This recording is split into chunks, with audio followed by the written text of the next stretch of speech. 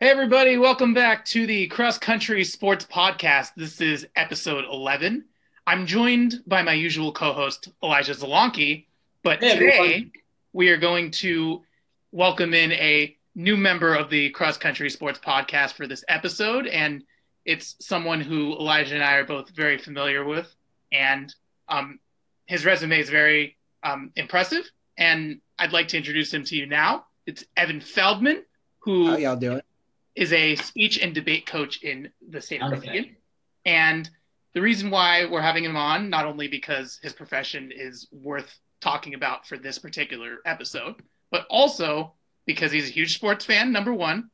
And number two, the three of us have in common that we all went to sleepaway camp together at Camp JC at Shalom in Malibu, which is incredibly awesome. So, Evan, welcome. Very happy to have you here. Happy to be here. There is nothing better than Jewish camp, both the stories and the jokes, but more importantly, the talks about sports. True. Oh yeah. I mean, That's how we became friends. Evan, why don't you tell everyone who your favorite team is in football? Like, who do you root for? So I feel like this is a trap question because Elijah just wants to roast me because I like a lot of teams. So my story is I was born in New York, so I'm a fan of Jets and Giants, Jets first.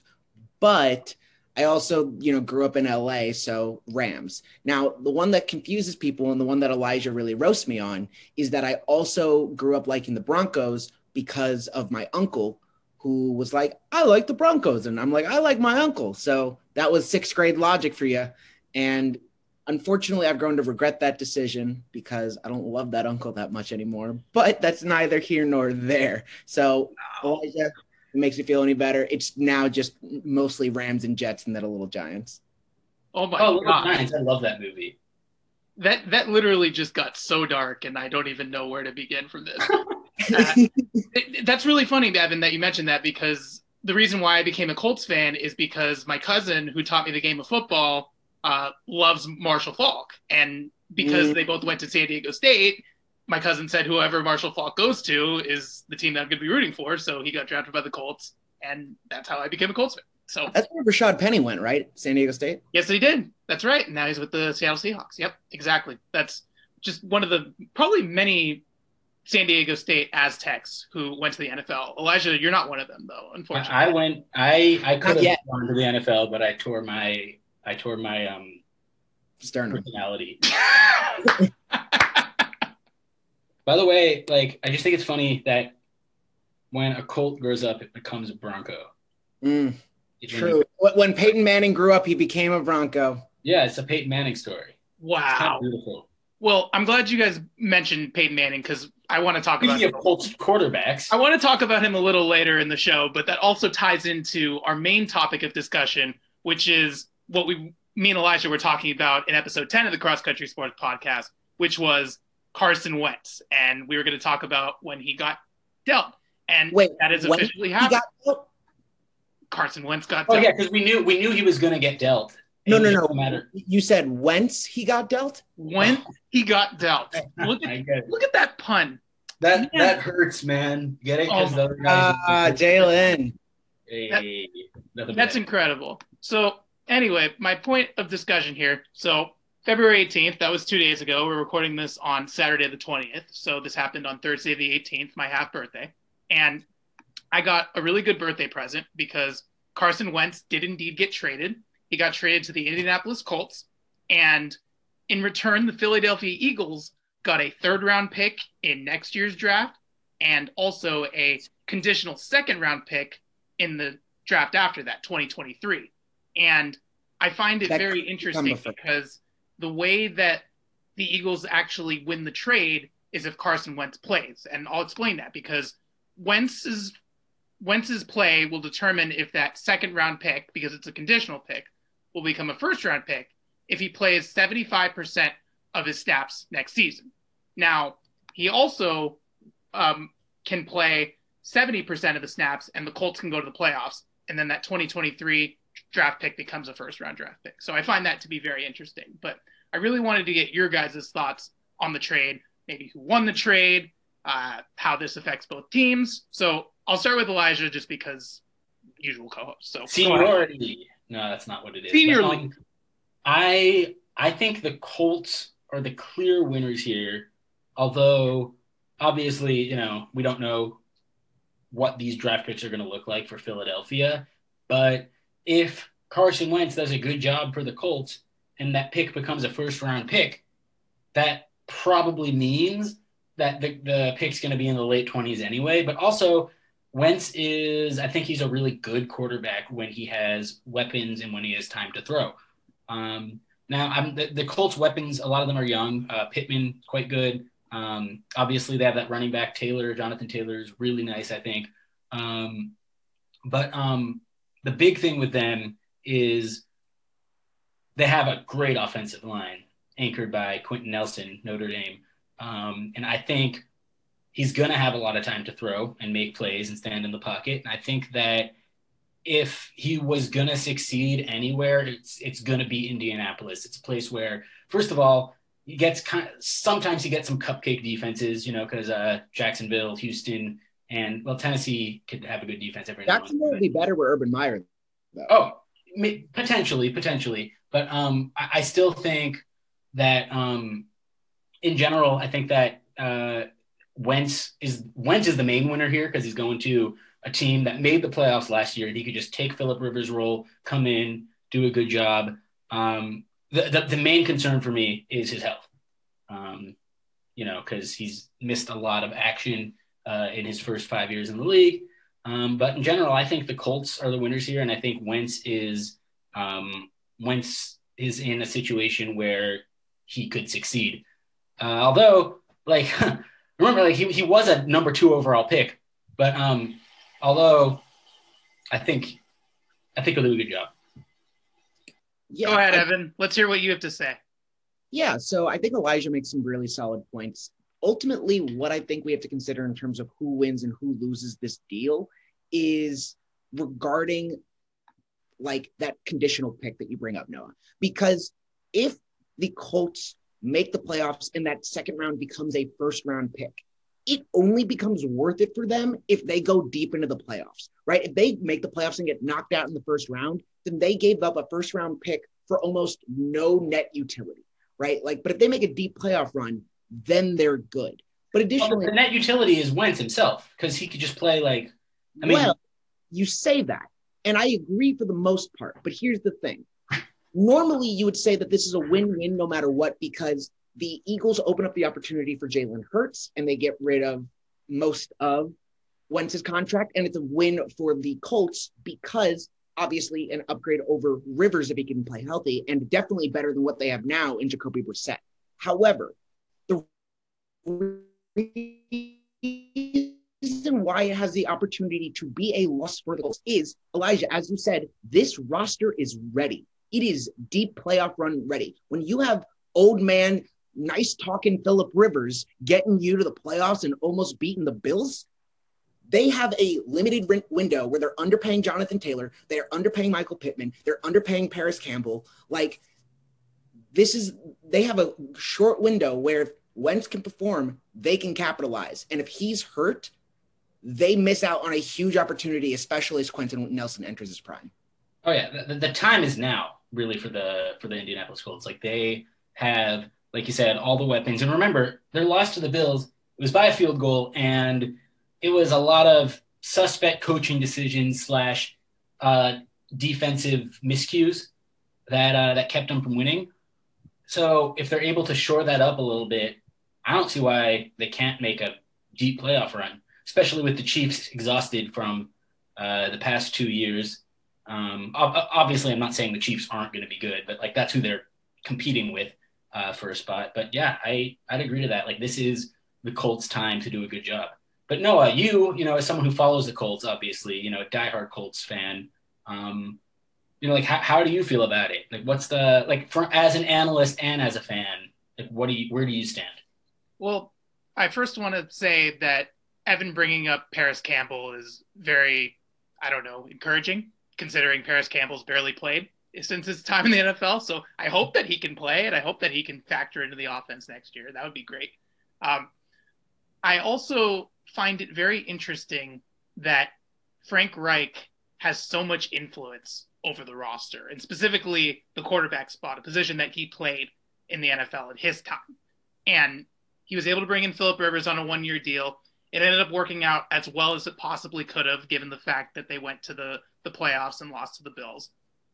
I find it also very interesting that the Colts ranked 10th in total offense this past season, 2020, with a 37, 38-year-old quarterback at the helm. So now you bring in a much younger guy in Carson Wentz going into his age 29 season. And I think that my biggest concern in terms of the trade rumors was that they were going to give up too much for him. And it was really just a steal. It was very universally praised on social media, specifically Twitter, which is what I have, in saying sorry to pop in here, Noah. No, go ahead. I always think it was interesting that, Skip Bayless, who for some reason always has the wrong take on everything except for Tom Brady, was like, oh no, they should have milked this deal more because there was no market for Carson Wentz. Don't throw the baby out with the bathwater. They got a good deal. Don't be upset about it that it wasn't the steal of the century, right? Just because it wasn't what the Cowboys did to the Vikings in the 90s doesn't mean it wasn't a successful trade. Oh, yeah. No, I think the Eagles got everything they could for him. And I know my Bears were in the discussions, but I'm glad that they didn't offer more than the Colts did. Although maybe they did, and Wentz probably just didn't want to go to Chicago because it is quarterback hell. But yeah, no, in general, I agree with that assessment. Yeah. I also I wanted to talk a little bit more about what Noah was saying about Frank Reich having a lot of influence over the roster, specifically the quarterback spot. Obviously, Reich is able to get the guy he wants in Carson Wentz. They were together in Philly. And I think that it just speaks to how well the Colts organization is run in general. And I want to talk about Darius Leonard at some point.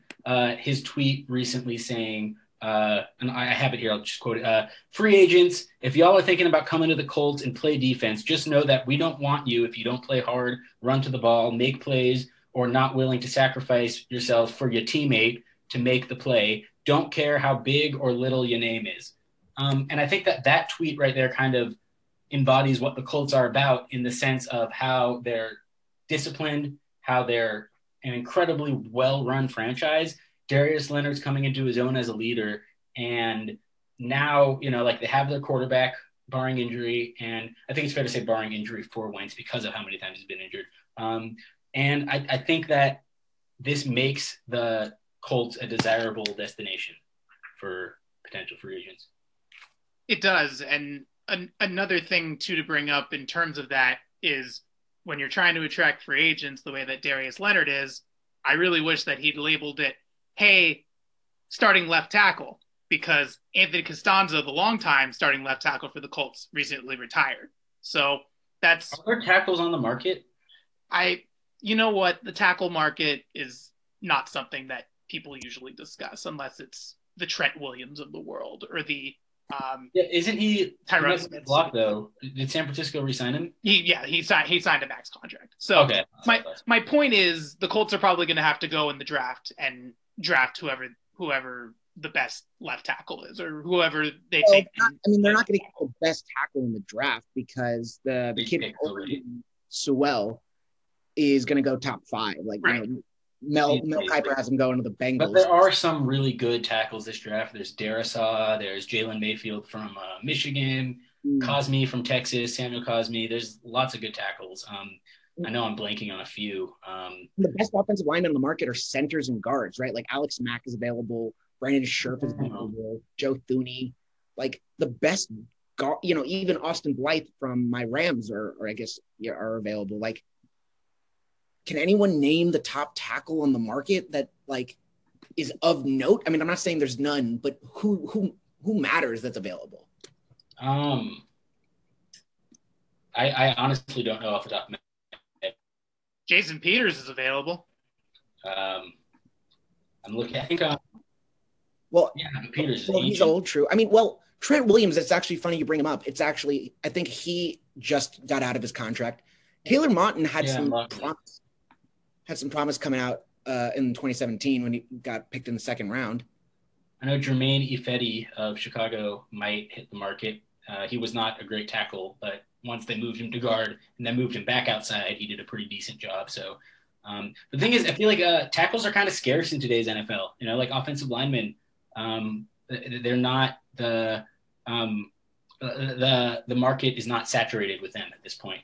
Well, so one thing I will say is that this class does seem to, now that I'm looking at some of the names, part of the reason why the Chiefs, you could argue, lost the Super Bowl was because of the performance of Mike Remmers, right? Like, he really fell down in the Super Bowl, even though he had a pretty decent year before that on the Chiefs Super Bowl run.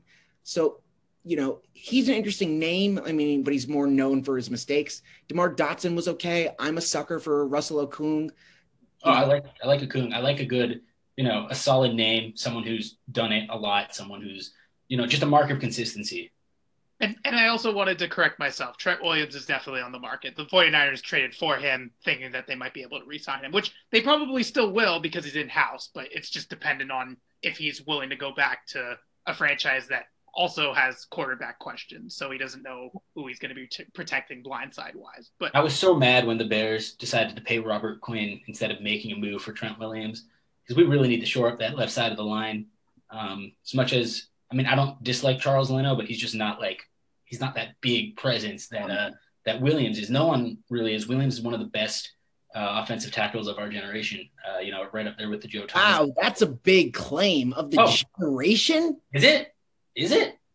I think it's pretty well. I mean, I think it's been established. He's definitely made all pro on numerous occasions. Him and Tyron Smith are definitely top. I don't think comparing him to Tyron Smith is fair. I don't know. Maybe I'm underestimating the guy, but Tyron Smith is like all class. Like, that dude's a Hall of Fame lock. I don't think Trent Williams gets a vote. Oh, you don't think so? Ooh. Okay, Trent Williams will make the Hall of Fame, I think. Yeah, I think so too. I mean, he hasn't made. Let me correct myself. He made second team All Pro once, but he is, you know, a Pro Bowl, a perennial Pro Bowler. He made it this year. How many times did he make the Pro Bowl though? Like a few.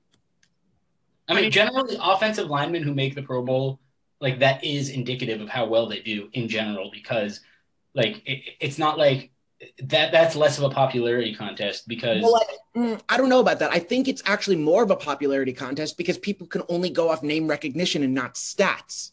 That's interesting. I see what you're saying. I still, just based on what I've seen from Trent Williams and, like, when I watch him play, he always seems to have his side of the line locked down and, you know, holds his own run support and everything. And it's just like, I think he's definitely one of the better ones. I'm not saying he is Joe Thomas, but he's definitely I think he's earned his way into the discussion of one of the better offensive tackles. And I think he'll get money. He's the top coveted offensive tackle, right, or at least left tackle right now. And I think it's very interesting because he recently signed a 5-year, $68 million contract, and if you're not good, you're not paid 5 years and $68 million. That's fair. I do think that an interesting picture, or call it a snapshot, of the offensive lineman market is the three Cams of Cam Robinson, Cameron Fleming, and Cameron Irving, all tackles that, you know, probably they could all go to the Patriots and play with Cam Newton. I mean, that would be a good, you know, snapshot of history with the four Cams. I just got that joke. That's wow. That's so terrible. I love it. Oh, that's my God. Really great. But that's so bad. If we could, I'd love to stay on topic here because we kind of got away from it. But it's good to discuss the importance of NFL offensive lines, and what Evan said is true, because Mike Remmers isn't normally a left tackle, and the fact that he played left tackle and got absolutely shellacked is something that we should always talk about. But in terms of the Carson Wentz trade, one thing that we haven't discussed yet is how this affects his old team, the Philadelphia Eagles. And obviously we talked a little bit about Jalen Hurts and how he's now QB1 over there. But the fact that the Eagles are starting over, they have a new head coach, Nick Sirianni, who, of course, was the offensive coordinator with the Colts beforehand. It's amazing how these things go back and forth, back and forth. So it's almost as if they traded Sirianni for Wentz. It really is. That if you want to look at it that way, that's a good point too, because obviously that the influence is going to be there, and we'll see how Jalen Hurts plays in the Eagles offense now with Nick Sirianni. But I'd love to give your guys' take on how exactly this affects the Philadelphia Eagles. The biggest thing that I think is that it affects the locker room aura, because that locker room was absolutely tarnished, especially during the last parts of the season. And I think getting Carson Wentz out of there, letting that whole sigh of relief, obviously they didn't get what they wanted for him value-wise, but I think that the Eagles are much better off. I absolutely agree. And this is someone who's been an advocate for Carson Wentz. I've always thought he was good. Like, he's put up great numbers every year until he went full Cutler this year. So like, it's not like he can't perform. But I think that once the Eagles, like, now they're kind of, I wouldn't say in a rebuilding phase, but they have, a young quarterback of the future. They have a lot of that they have some young defensive talent too. I think that the Eagles are kind of in a position right now where, because of how bad the NFC East is, I don't think, I think they'll be able to compete for the playoffs. With that being said, I think that the other teams in the NFC East are going to be a lot better than they were last year. So that's neither here nor there. Point being, I think Hurts is going to be the answer for Philadelphia. I think he's going to do a really good job. I think he'll play well. There's something about watching him play. Something about, like, it was his game in Green Bay when he came in for Wentz, and he had a dirty jersey and he was just running around, scrambling, slinging the ball. And it just, like, it looked very, like, he reminded me a little bit of McNabb, just because, it's just like this Eagles quarterback running around slinging it. And it's like, it brought me that nostalgia. And I just think he makes a lot of sense for that city. And I think the Eagles, I don't think they're going to be contenders next year, but I think that Jalen Hurts is going to be one of the more exciting players to watch, and it's going to become a destination for a lot of players who want to play there. And also, like, they are, now that they got rid of Wentz, like, that's going to help their salary cap situation. So to sum up that mumbo jumbo that I just said, basically, I think the Eagles are better off now, even though we won't see the results this coming season. Yeah, I think that makes a lot of sense. I don't necessarily think that the Eagles became a better free agent destination because Hurts is the quarterback. I think it's because that, like Elijah, as you said, that Wentz is no longer in the locker room. Right.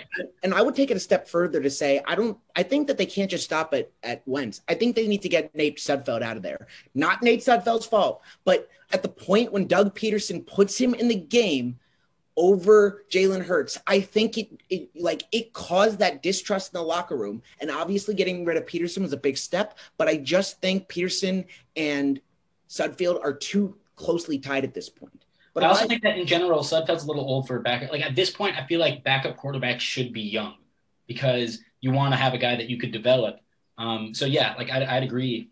I absolutely agree with that. Your backup needs to be the opposite of what your starter is, right? If you have a young guy like a Tua, like a Justin Herbert, then you need a veteran to guide him for a little bit. If you have a young up-and-comer as your starter, you need a Tyrod Taylor, a Ryan Fitzpatrick to someone can mentor them. That makes sense. Exactly. But I guess for the Eagles, I prefer them to have a backup who's had more actual game experience than Sudfeld. Nothing against Sudfeld, of course, but that's why Josh McCown, who we love on this show, by the way, was a great backup for so long, because he actually had a lot of playing experience, as a starter. That's why Fitzpatrick's been a great backup. And, there are some really good ones on the market this year. You got Jameis Winston. He'll start somewhere. I think so, too. You got Cam Newton, of course, who would be really interesting in Philadelphia. And wherever he goes, he'll get playing time even if he's not starting. But I almost want to have a whole show dedicated to Cam Newton, because I think last year's Patriots, like, they transcended football in a lot of really weird ways, but that's a whole other conversation.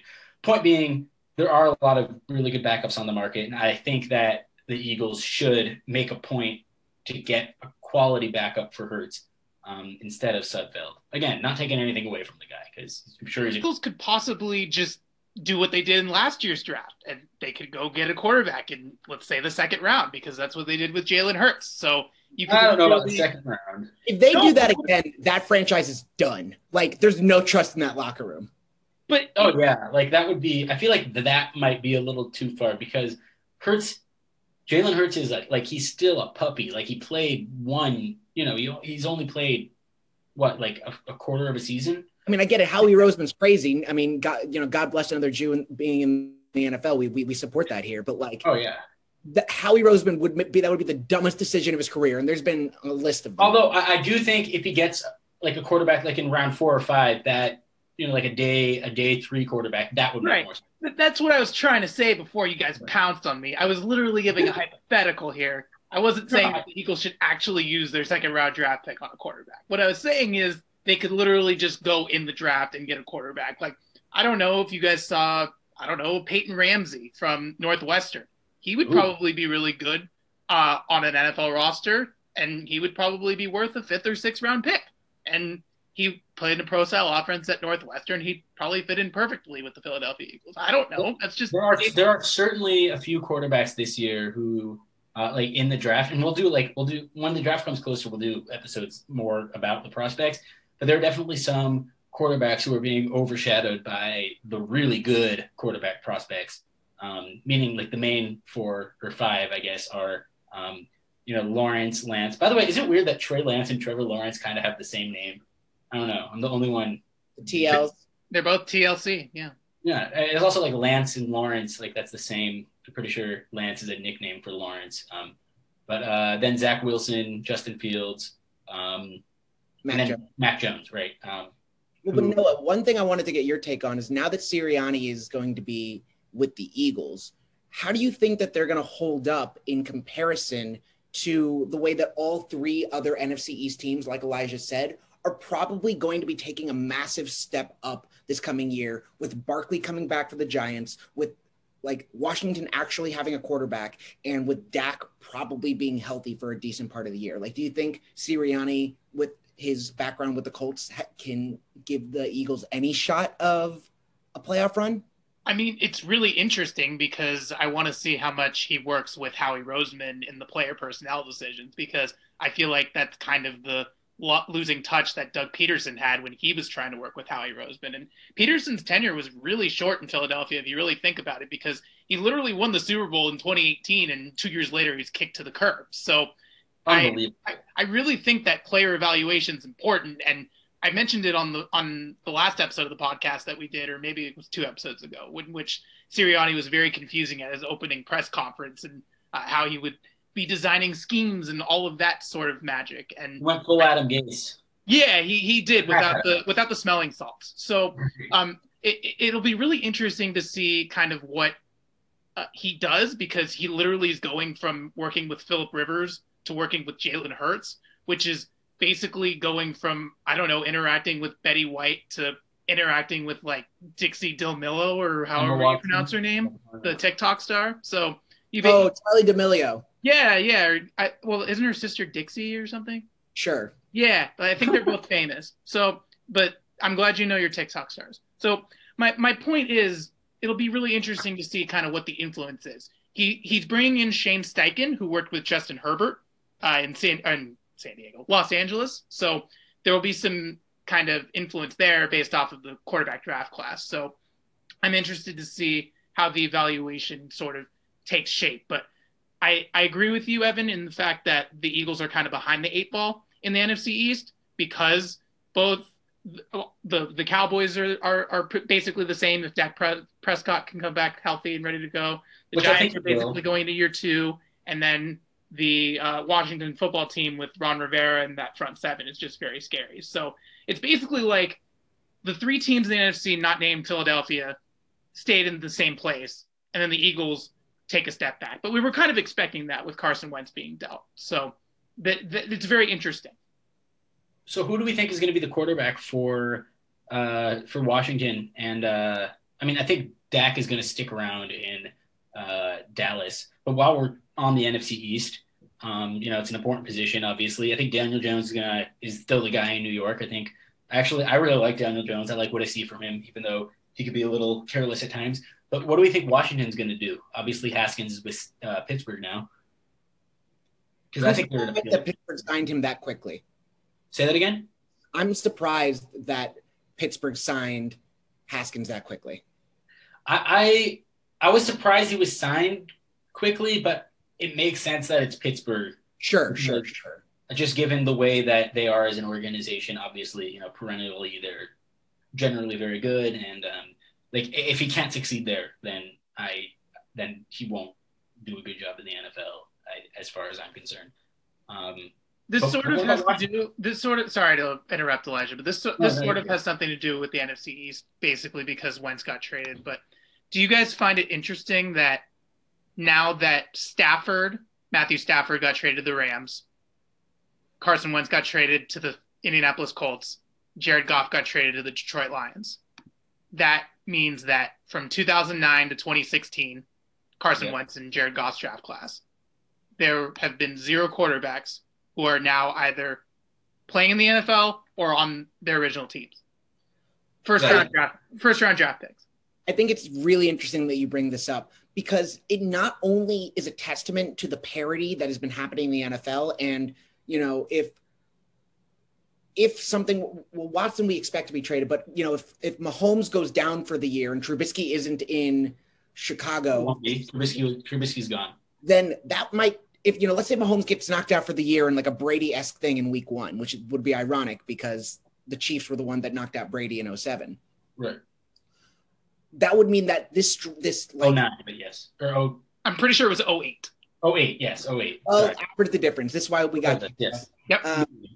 However, that streak would then extend to 2017, but I also think it is symbolic of the strength of like Ben Roethlisberger and Matt Ryan, not in terms of how long they've been with their teams. Like it really, you would think 2009 to 2016 that would be if we were in like 2025. It's like, oh, there haven't been any draft classes since. But the fact that there is someone on the older end beyond 2009 is a real testament to the longevity that those two have had with their programs. Sure. Yeah, I'd agree to that. Yeah, and I think you bring up really good points because, and this brings up another interesting caveat too, because Phillip Rivers is now retired.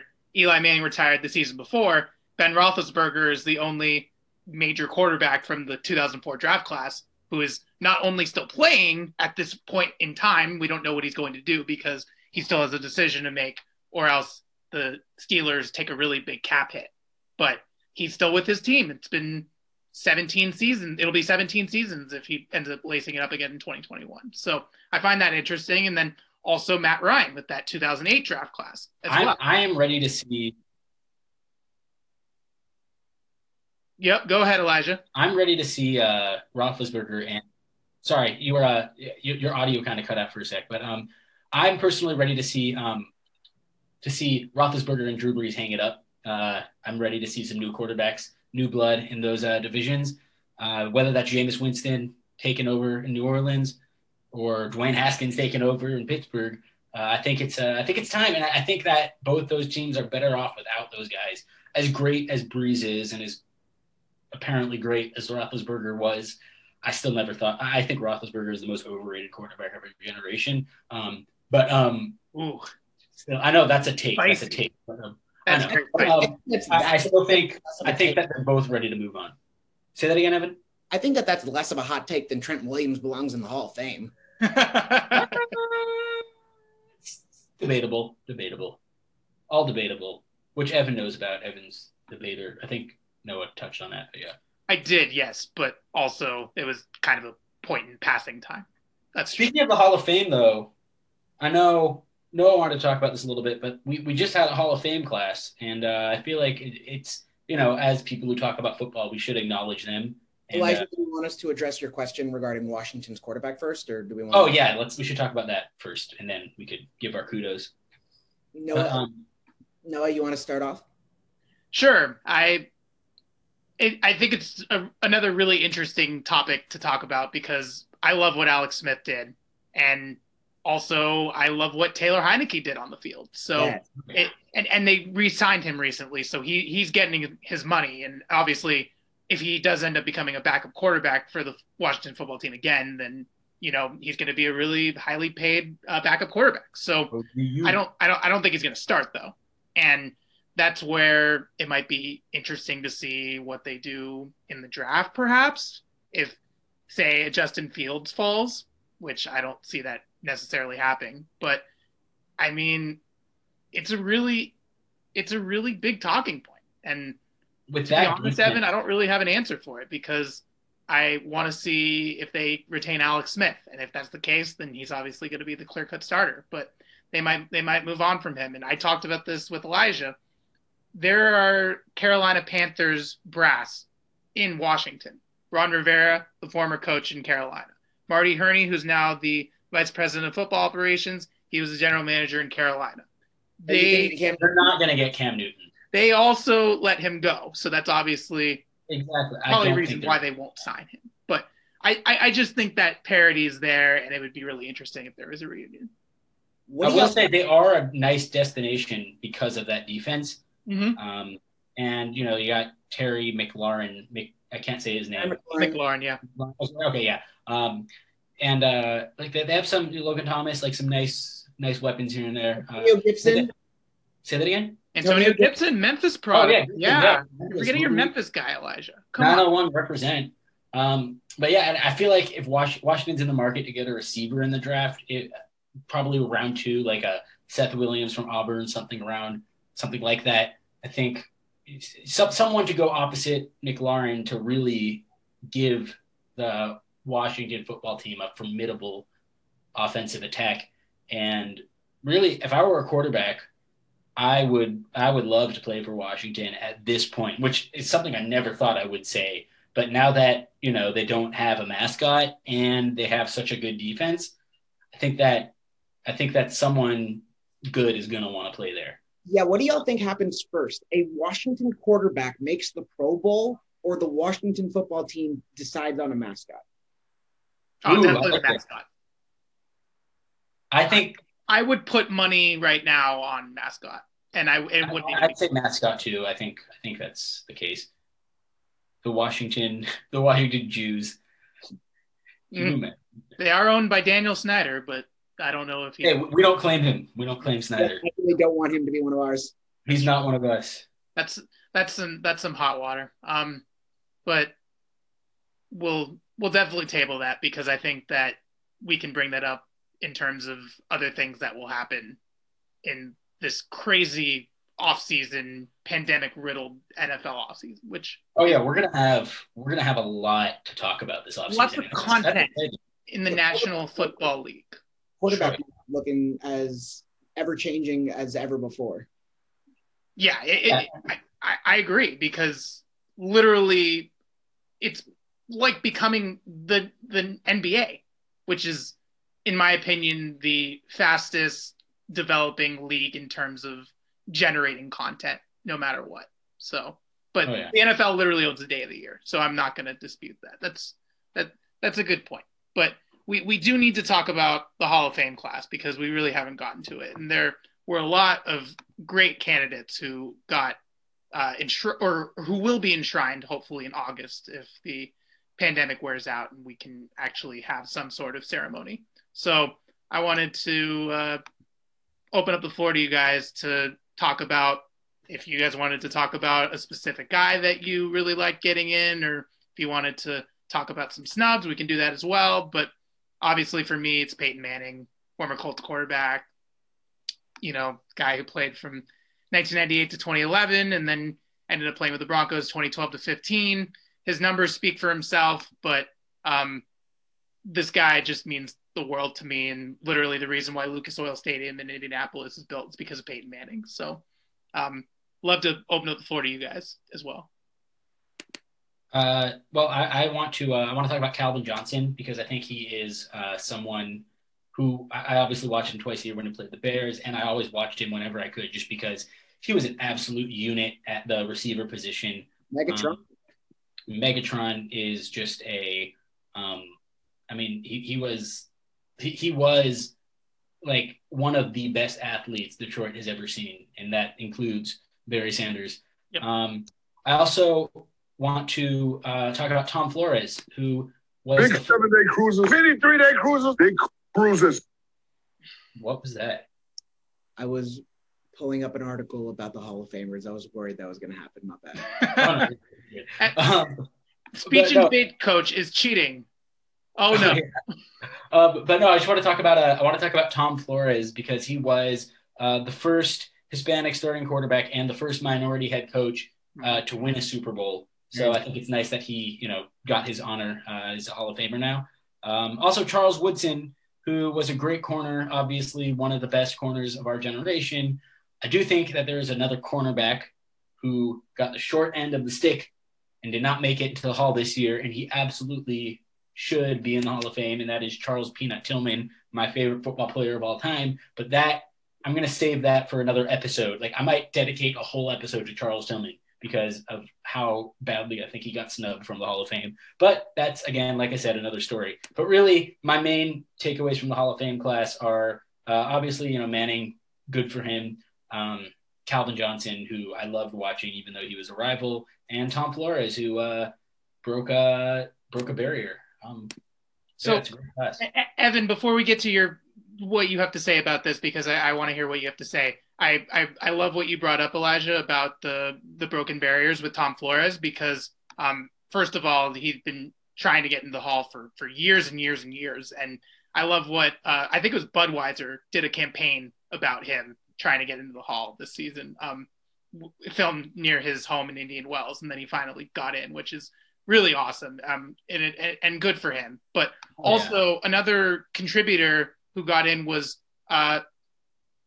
Bill Nunn, who worked for the Pittsburgh Steelers and was so instrumental in drafting players from historically black colleges like John Stallworth, Mel Blount, Jack Lambert, Donnie Shell. Like, you look at all of these different players that Bill Nunn had influence in drafting and making the Steelers of the 1970s, that steel curtain, what it was. I mean, give that guy all the credit in the world. And then also what you talked about with Charles Woodson, another connection there, Peyton Manning and Charles Woodson, same draft class, and also 1 and 2 in the Heisman Trophy presentation voting as well. Woodson edging out Peyton Manning. So I just find that really interesting. But Evan, I really wanted to hear what you had to say about the Hall of Fame class as well. Yeah, I mean, the fact that, Johnson and Woodson are 1-2 and then they retire in the same year, I think is a phenomenal point. With Megatron going, living in Michigan, he's idolized out here. And there have been people talking about the upcoming growth of receivers like DK Metcalf and saying, don't talk to me about the strength of a wide receiver like him or DeAndre Hopkins until you can do what Johnson did, where he was routinely getting triple covered, not only on a man-to-man corner, but having either both safeties or a safety and a linebacker, one play underneath, one play over the top. Like, the man was an absolute I will say monster. Charles Tillman really held his own against him. I'm just saying. He actually, like, there's a whole I got to stop talking about Charles Tillman or I'll just be talking for the next 30 minutes. But yes, you're right. Like, Johnson was so hard to cover. It was just a peanut of information there about Charles Tillman. Oh my God, no! But I, your boos make me happy. So please. No, it's good. I love it, Evan. And also, like, I was gonna make a joke about Bill Nunn, but I couldn't think of anything clever about his last name. You couldn't think of none? Is that the joke? Is the joke that you're not making a joke? Like, the joke is that it's one of those things where it's so odd. Like, it's so easy to come up with something for something like that.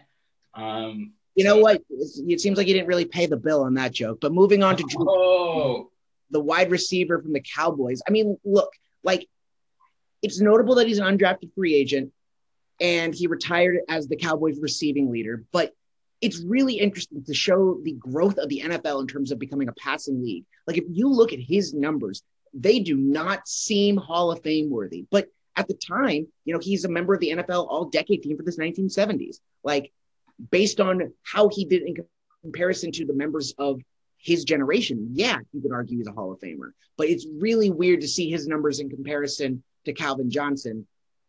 And even though Johnson played less seasons, like, Johnson outpaces him in so many categories. But it's just about the way the game's evolved, really. Absolutely. Like, they used to run the ball way more than they do in today's NFL.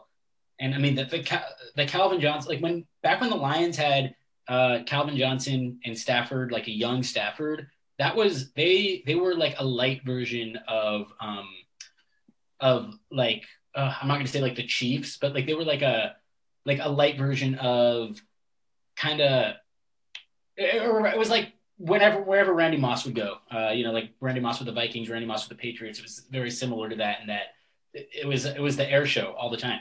And I find it funny that you mentioned that too, Elijah, because those teams, the most successful teams in Detroit, including the last playoff appearance in Detroit, was that of head coach Jim Caldwell, who also coached Peyton Manning to one of his Super Bowl appearances during Super Bowl 44 when the Colts played the Saints. So I find that very interesting as well. And also the fact that Calvin Johnson is, when he will be enshrined, he will become the second youngest enshrinee in Pro Football Hall of Fame history.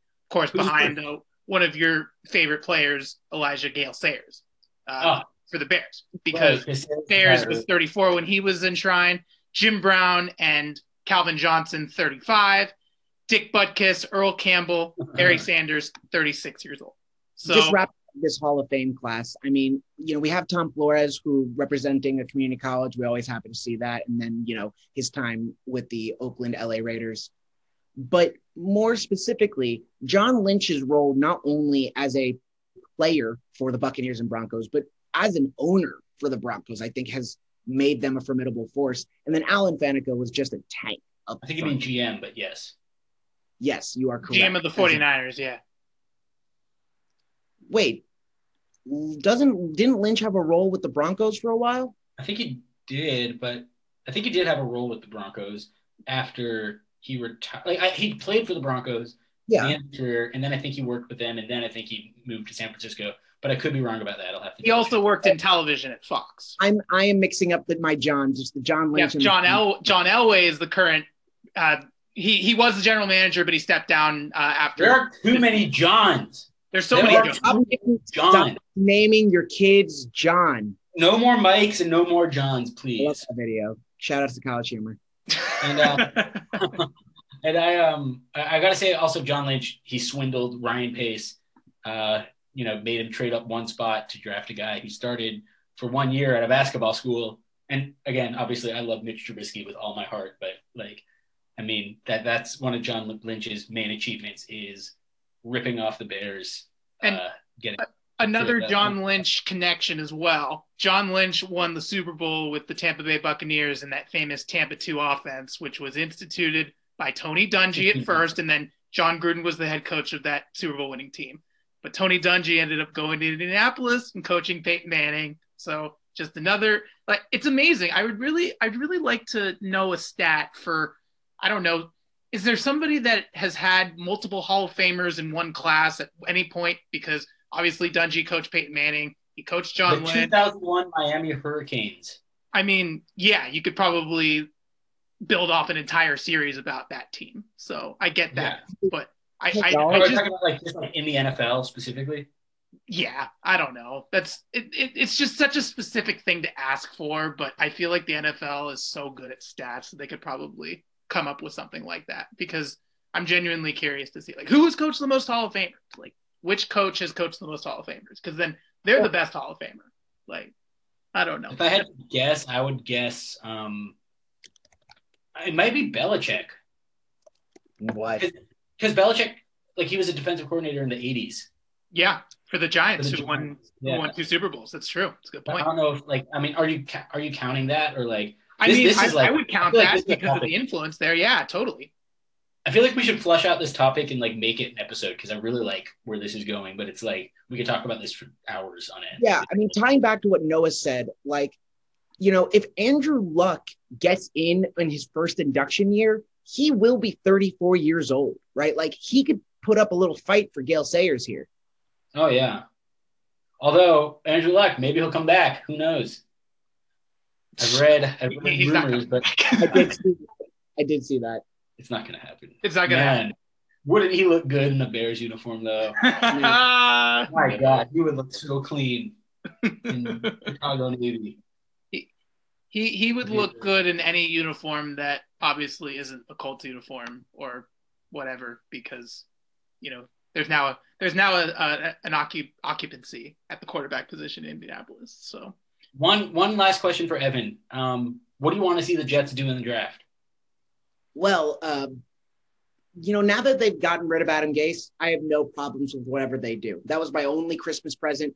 Doesn't even matter that I'm Jewish. I just wanted to say goodbye to Adam Gase, the murderous moron that he is. He destroys every bit of talent. Every single player that's like, if there's any fantasy players out there, every single player on the Jets team going to have a better year because they're not blessed by the curse of Adam Gase. Like, look at the way Kalen Ballage goes to the Chargers and takes off. Look at the way that,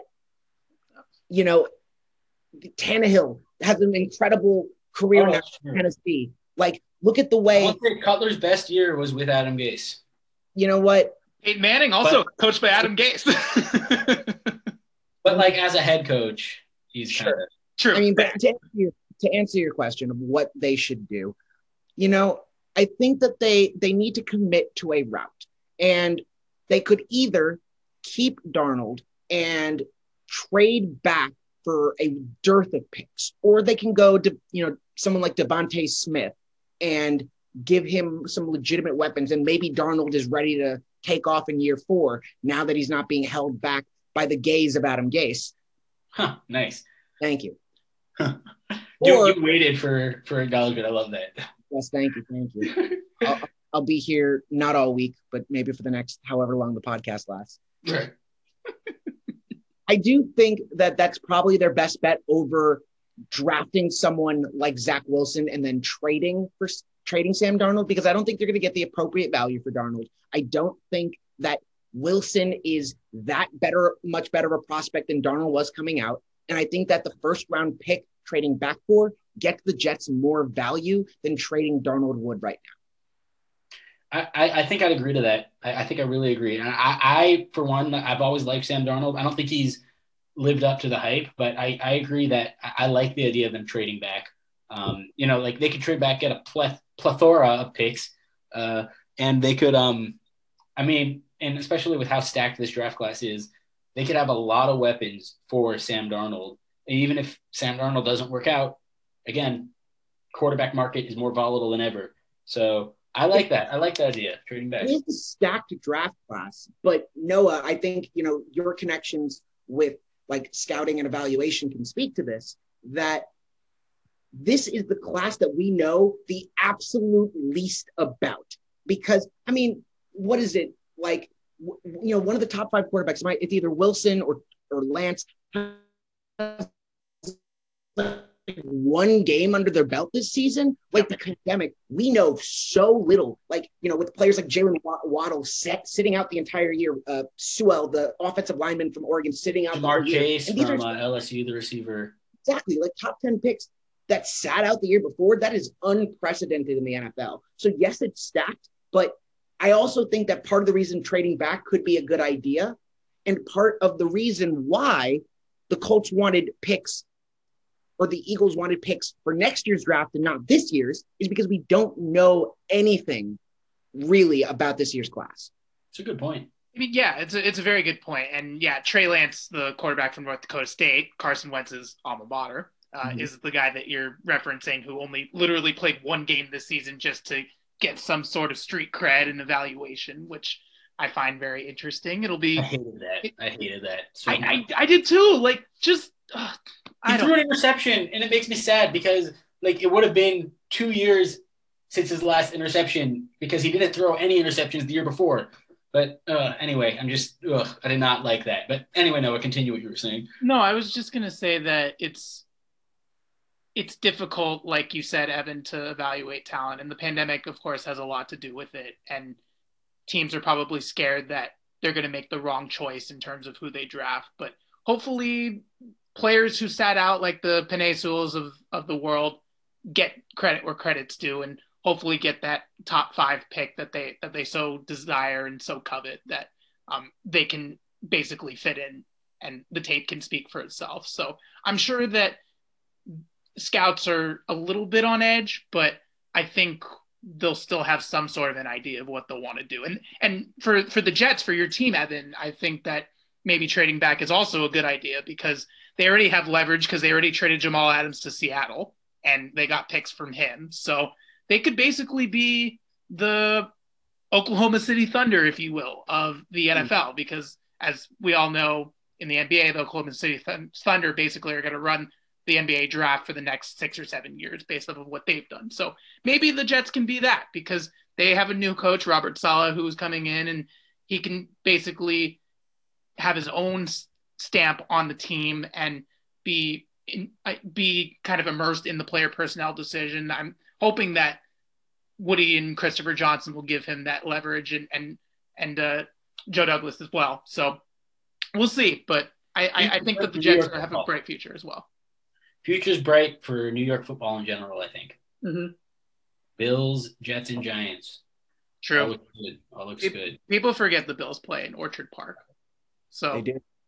And as much as I love Deshaun Watson, I think that, we have the cap to get him and we have the assets to get him. I don't think this team is ready to enjoy a talent like Deshaun Watson. I think would be sacrificing too much of the equity we have in the draft. I'd agree to that. I think that's absolutely right. Yeah, that's incredibly insightful. So that's a really good place to leave off as well on this episode of the Cross Country Sports Podcast. We squeezed all the orange out as we could, and we talked our hearts out, and that's what you're always going to get when you listen to the Cross Country Sports Podcast. Want to thank Evan Feldman for joining us tonight. Absolute pleasure having you on, dude. Thank you so much for having me. Yeah, it's been great, and we'll definitely hit you guys up with some more episodes in the future as well, especially because, as we know... with this offseason, we're going to have some really good content coming up. Yeah, exactly. So stay tuned for that. Make sure to listen to the Cross Country Sports Podcast on Anchor and Spotify and wherever you get your podcasts, because we're on there now, and it's awesome. It's great. Elijah, you're the best for setting all that up. And we will catch you guys on the next episode of the Cross Country Sports Podcast. But for now, for Evan Feldman, Elijah Zelonke, Noah Friedman, signing off for the night. Thank you guys for listening. Shalom.